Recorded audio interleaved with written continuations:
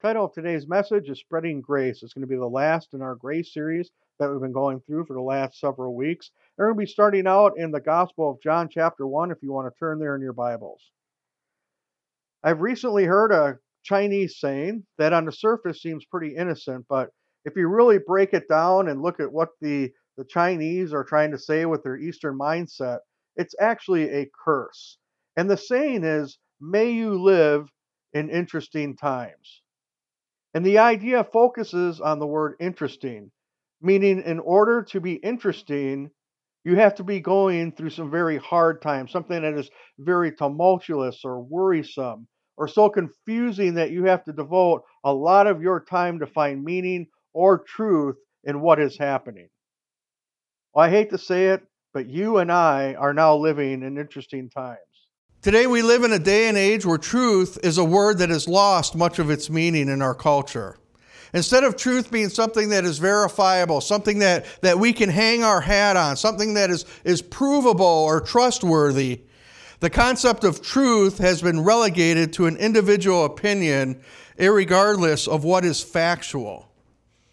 And it's one of the main reasons why we have so much crisis in our country right now. It's because we have no idea what's true anymore. All the news media tells us, and it doesn't matter who you listen to, all they're doing is telling us slanted stories about what's going on. There's little to no journalistic integrity anymore. It's all about who can get the biggest headline, who can get the biggest splash on your screen or the most social media likes. And the more salacious it is, the more it sells and the more people want to believe in it, even if it turns out to be a lie. And what that has done in our culture is produce a divide between those who are more maybe liberal in their thinking and those those who are more conservative in their thinking. And the problem is whenever we get challenged as humans, we react defensively, don't we? We build a wall around us to defend ourselves. And what most of us have done in our world is build a huge wall around our opinions, and we start calling it truth. And we're refusing to talk to those who don't believe as we do. Instead, we try to lob a truth grenade over the top of our wall and hope it hits those on the other side and hope it changes their mind. But this is not what God desires for you and me. This is not what God desires for anyone on this earth. You see, God doesn't want our source of truth to be Fox News. He doesn't want us to get our facts necessarily from MSNBC or CNN or even our local newspaper. God himself wants to be our source of truth. You may have heard me say this over and over again in sermons, but truth is reality as seen through the eyes of God. And who can we go to be a better expert on what is true than the God who sees all, knows all, and can do all? And the opening of John's gospel reminds us of this and what is special about Jesus. In John chapter 1, verse 14, it says, "The Word became flesh and made his dwelling among us. We have seen his glory, the glory of the one and only Son, who came from the Father, full of grace and truth." Let's pray. Father God, I ask, Lord, as we complete this series on grace, that you would bless us with an ability to see and understand and appreciate all the facets of what grace means to us. Lord God, I ask, Father, that you pour within us an understanding supernaturally, Father, of exactly the power that is available for us to live. Father God, I ask this in your name. Amen. This morning is the final week of our 4-week series on God's grace. We should learn from Jesus about the power of a message spoken in grace, peace, and truth. Within this movement called Christianity, there seems to be two camps of people. We talked a little bit about it in Sunday school this morning. One side of the camps in Christianity really emphasizes grace. They really talk about the grace of God. They really talk about the forgiveness of God. They really talk about just how God wants to love us, take us in his arms, and just forgive us for everything we can ever do. The other side emphasizes truth and obedience and says that you need to focus on obedience and doing the right thing all the time. And if you don't do that, then you can't expect God's grace to have any effect on you. But Jesus shows us that apart from grace, we really can't speak about truth. We really can't speak about obedience, because apart from the truth, we're really not speaking words of grace. They're very intertwined with one another and dependent on one another. And the peace of blessing of God comes when grace and truth are joined. And in Jesus, we see our perfect example. If you look at verse 16 in John chapter 1, the New Revised Version quotes it this way. It says, "From his fullness we have all received grace upon grace." However, when you read it in the NIV substitutes one blessing after another for grace upon grace. And why do I bring this up? It's because I think that John was searching for a way to communicate that God's grace is multi-layered. C.S. Lewis said it this way: John 1:16 means to come farther up and farther in to grace. And one of the dangers of our modern understanding of grace is this: when we limit grace to merely a ticket to heaven, there is no farther up and farther in with God, either in this life or the next. In other words, why do we come to the shores of God's grace only to dip our toes in the ocean? It would be like, people don't understand God's grace. Like if you've never seen an ocean, you don't understand the ocean. I remember the first time when I saw an ocean, I had read about it in books. I had seen it in documentaries. But when I first pulled into the parking lot to see an ocean, I was just amazed at what I saw, but I didn't stop there.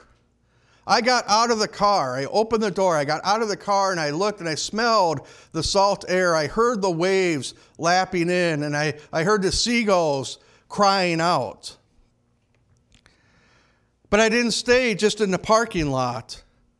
I walked on the beach, and I got to have even more of a powerful experience of what the ocean meant. Then to experience it firsthand, I took off my shirt and my sandals, and I dove in to the ocean. But most people only want experiencing God's grace from the car. But diving in is how you and I should approach the grace of God. We can't just come to church, punch our spiritual time card, and think we've experienced what God's grace is all about. We need to dive in. You see, the Sunday-only Christianity makes us come only with a religious mindset, and I don't want that for us.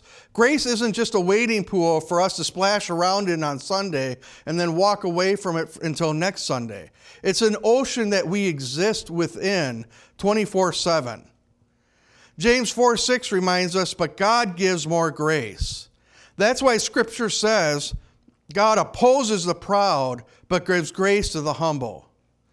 God is grace. And that means He is sharing more and more and more of Himself with us each day as we humble ourselves. You see, James is speaking from experience and not just theory. Remember who James was that wrote the book of James. He's Jesus' half-brother. James thought Jesus was nuts when He walked upon the earth with His 12 disciples. You remember his unbelief ran so deep within him that him and the other brothers grabbed him on and went to grab Jesus and lock him into whatever kind of loony bin they had back then. They thought he went crazy. But after Jesus rose from the dead, James discovered the multi-layered grace of God when he learned to humble himself again and again and again to the point where he wrote it down for us to remember and us to learn from. And when we humble ourselves, we position ourselves for greater grace. and the greater blessing of God's presence in our lives. And when God's grace exists richly within you, the person of God himself, he brings everything else with him, including his peace, his strength, his power, his blessing and his protection, and his holiness so we can live an upright life before him. Circling back upon where we started this morning, he brings one of the most important parts of his character, and that is truth. And when we humble ourselves to receive the grace of God, we create an atmosphere of peace that allows us to speak and live and share the truth because it's filled with grace. But grace is the central ingredient here. Truth apart from grace is rooted in pride or the need to be right. Grace done God's way shares truth because we honestly care about the life of others. I want you to consider something.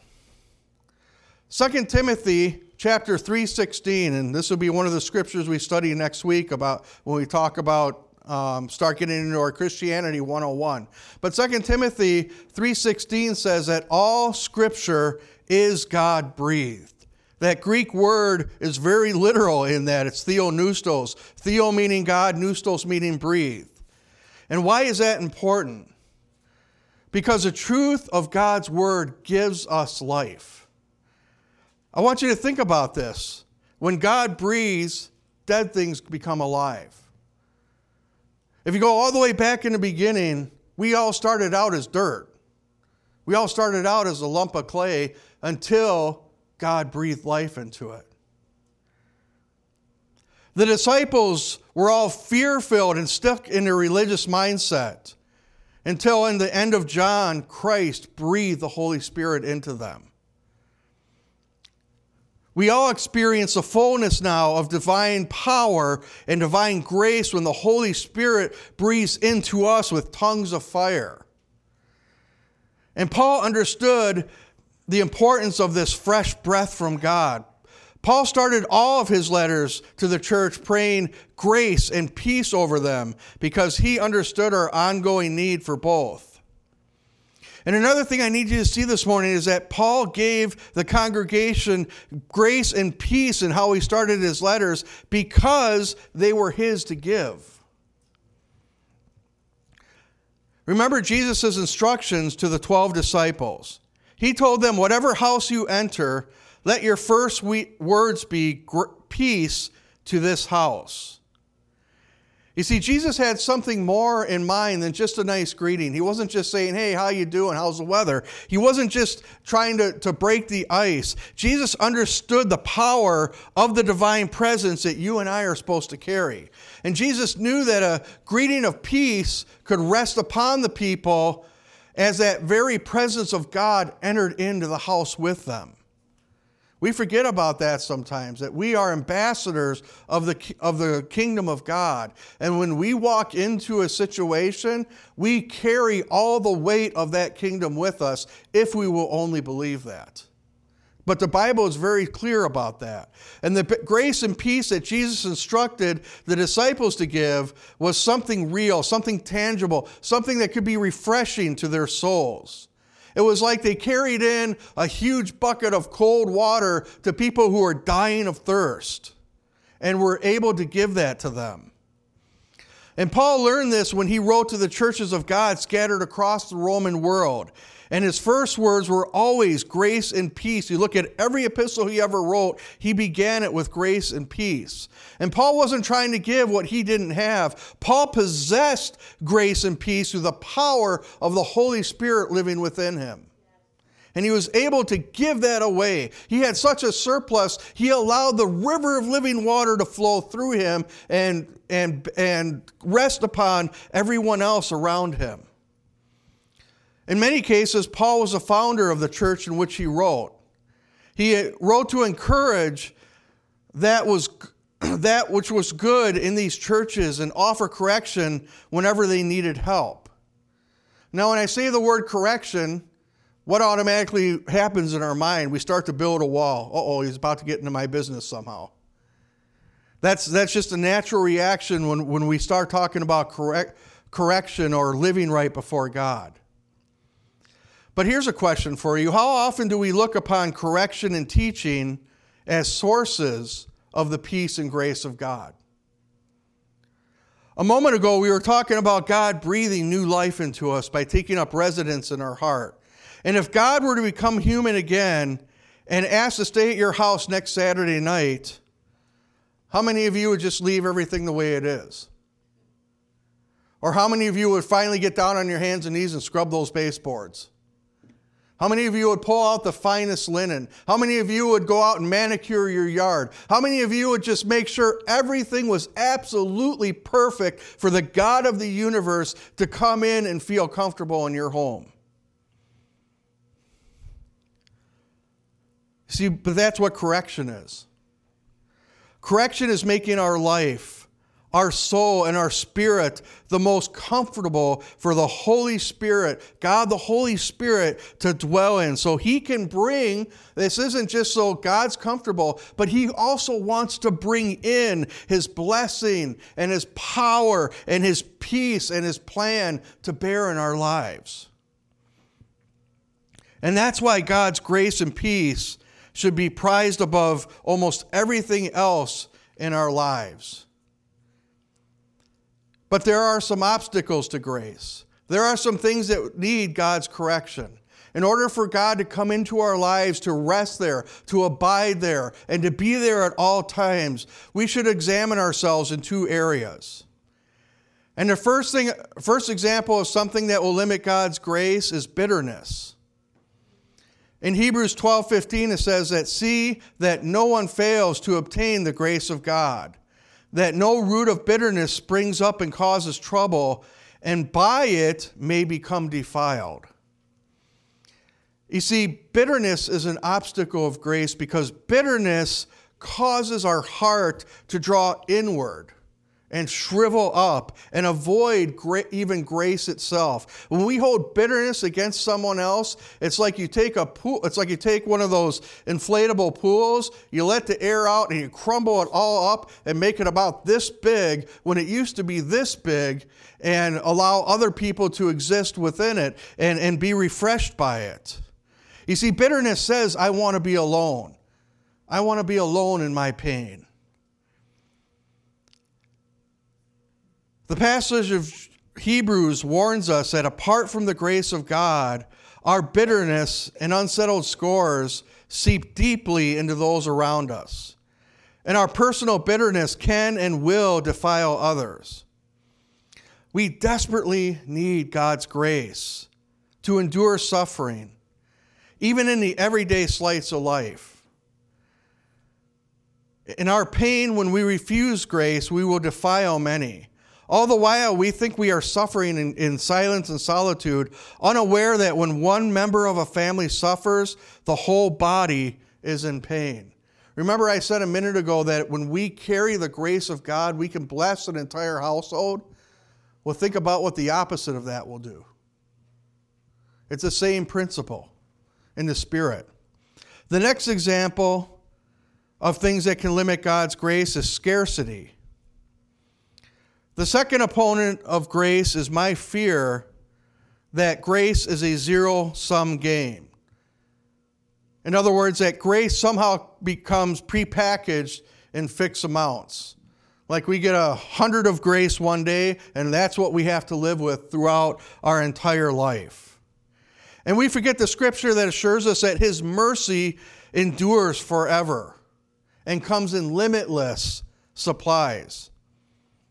You know, when it comes to grace and forgiveness and all these things that we talk about, we kind of can be like a sparrow sitting in a tree and thinking that his little small breaths will consume all the air around him, and therefore he doesn't want to share it with anyone else. But that's what happens when we allow fear within us. Fear always asks us, who knows if I'm going to be able to find more? Who knows if I give another person grace, if I'll have enough for myself? Yet Scripture reminds us that if the Father clothes the flowers of the field and feeds the birds of the air, how much more will He provide the life-giving freedom of grace. You see, grace is not just a wading pool. It's not just that example I used a moment ago of those inflatable pools we can splash around in. Grace is like the Mississippi flowing through the grace of God, or throwing from the throne of God. So, do we wish grace and peace upon others? Hopefully the answer is yes. The second question, do we have it to give? And Paul's words were not only about receiving, his greetings were examples of what we have to do to those around us and those who God places in our path each and every day. Jesus had it very straightforward. Jesus was always very succinct with his teaching. And trust me, I'm trying to become more like Jesus. But Jesus said it very simply. Freely you have received, therefore freely give. And if we have received any grace from God, if we have received any forgiveness from God, if we have received any power from God or healing from God, then we should be ready to give it to others. We have that grace to give. And don't worry, it won't run out. Paul's famous words in Romans 8, chapter 8, verse 1 says that therefore there is now no condemnation for those who are in Christ Jesus.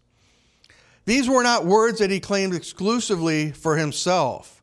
Paul was speaking these over them who were listening to his letter. Many believers have quoted this verse on their own behalf in order to fight off guilt and condemnation over things that they have done or a dark night of the soul that they have to remind themselves that there is no condemnation for me anymore. But how often have we quoted them on behalf of others? How often have we quoted them over the top of somebody we're praying for? That God, this person needs to become happy again because your word says there is no condemnation for those who are in Christ Jesus. This needs to be a prayer and something we spread to others and not just hold in to ourselves. Because if God has given us peace in any area of our lives, we can give that peace as well. He doesn't just give us victory, grace, and peace for our benefit, but so we can be a source of it for others. You know, one person here in the church may have learned the secret of contentment with and having peace with financial matters. You need to share that with somebody else. Another may have learned how to place everyday fears at the feet of Jesus. You need to help teach somebody else that gift. Do we ever consider that the peace that we received in our walk with God might be the very thing that we teach others? He teaches us to be blessings, not just to hoard it to ourselves.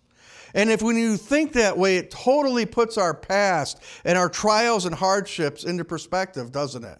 When you ask God, why am I going through this right now? Why did I have to have such a hard life? Why did I have to have that messy divorce? Why did I have to go through that cancer diagnosis? Why did I have to be scared all the time? Why do I have to be broke all the time? But now you've brought me over to the other side. Now you can be that blessing from others. You know, you can't have a testimony without a test. And if you've gone through any of that, I say awesome. Now go and share that with others. Freely as you have been given, now go freely give. Our everyday lives are no different from the times in which Paul wrote his letters. Words of grace and peace are not just mere formalities, not just a nice way to start a letter. They're ours to give others. You and I, we have something to give. You can give those people who are needy whatever they need from the kingdom of God as one of God's ambassadors. The world desperately needs it. So I want to finish this morning talking about the community of grace. Finally, we should understand that there's a place to cultivate this grace, this peace, this truth, to learn about it. Grace grows in community, but not just any community. And this can be a hard thing for us to understand, a hard thing for us to swallow, a hard thing for us to want to accept. But when the Bible speaks of community, he's talking about the church. And we're not just talking about this stone building here. We're talking about all of you inside the building. And it's not just for Sunday. The same God who adopted us into his family intends that we should live together as a family. It's a difficult thing to accept and a difficult message because in modern times, the Church of Jesus is marginalized into this caricature of what it's supposed to be. But even for those who desire to follow Jesus, many times the church is seen as an a la carte menu and not the total spiritual and lifestyle change that it's meant to be. Unfortunately, in the past, and even recently, we've created a Christianity where we can choose churches the same way most people choose restaurants, according to your individual tastes. By most estimates, and I was shocked when I read this and researched it, but they say by most estimates, there are over 25,000 Christian denominations worldwide. Denominations. Not churches, denominations. Separate little families within Christianities. So how can we expect to grow in grace when we're free to wander from one family to another? But it doesn't have to be like this. The Apostle Peter said this. He said, above all, love each other deeply, because love covers over a multitude of sins. Offer hospitality to one another without grumbling. Each of you should use whatever gift you have received to serve others as faithful stewards of God's grace in its various forms. If anyone speaks, they should do as one who speaks the very words of God. If anyone serves, they should do it with the strength that God provides, so that in all things God may be praised through Christ Jesus. To him be the glory and power forever and ever. It's easy to miss the word grace in this passage, but you'll find it right in the middle, where grace always should be. Our words and our actions are practical expressions of God's grace. God wants to show his grace through the love, the hospitality, and encouragement and service within this community of faith. We can extend grace to others precisely because we have received the grace of God. Among our families at home and among the family of God, we are called to be the caretakers of this grace. Too often we become only the consumers of grace, and that has led to 25,000 different denominations, a church for every taste and preference that consumers can imagine. But that's not what God desires for his church.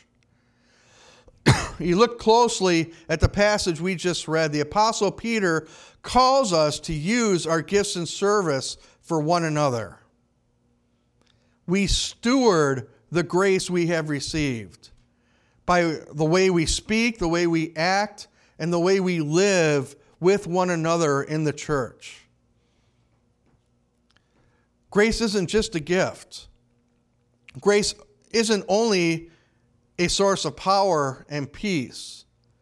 Grace is also a stewardship. I would encourage you this week, when you're doing your own devotional time, try reading the parable of the talents. It's found in Matthew 25. And read it as a teaching about grace. Within this parable, the master leaves something of great worth with his servants. And if you substitute the word talent or gold for grace, you'll see that when he returns, he will look to see whether we have used his gift wisely. It's all about his grace. Let's all rise. When we look at the parable of the talents, we see that there is reward upon using talents wisely. How much more so will God judge us on how we use his grace? How we look upon his grace? How we use it to lift up others out of the pit that life has them in right now. In Matthew's version of this parable, the master not only praises the good steward, but he extends an invitation. He says, "Well done, good and faithful servant. Come and share in your master's happiness." And when we distribute the grace of God, we will receive his praise and something more, an invitation to enter into his joy. Let's all be found to be excellent stewards of his grace.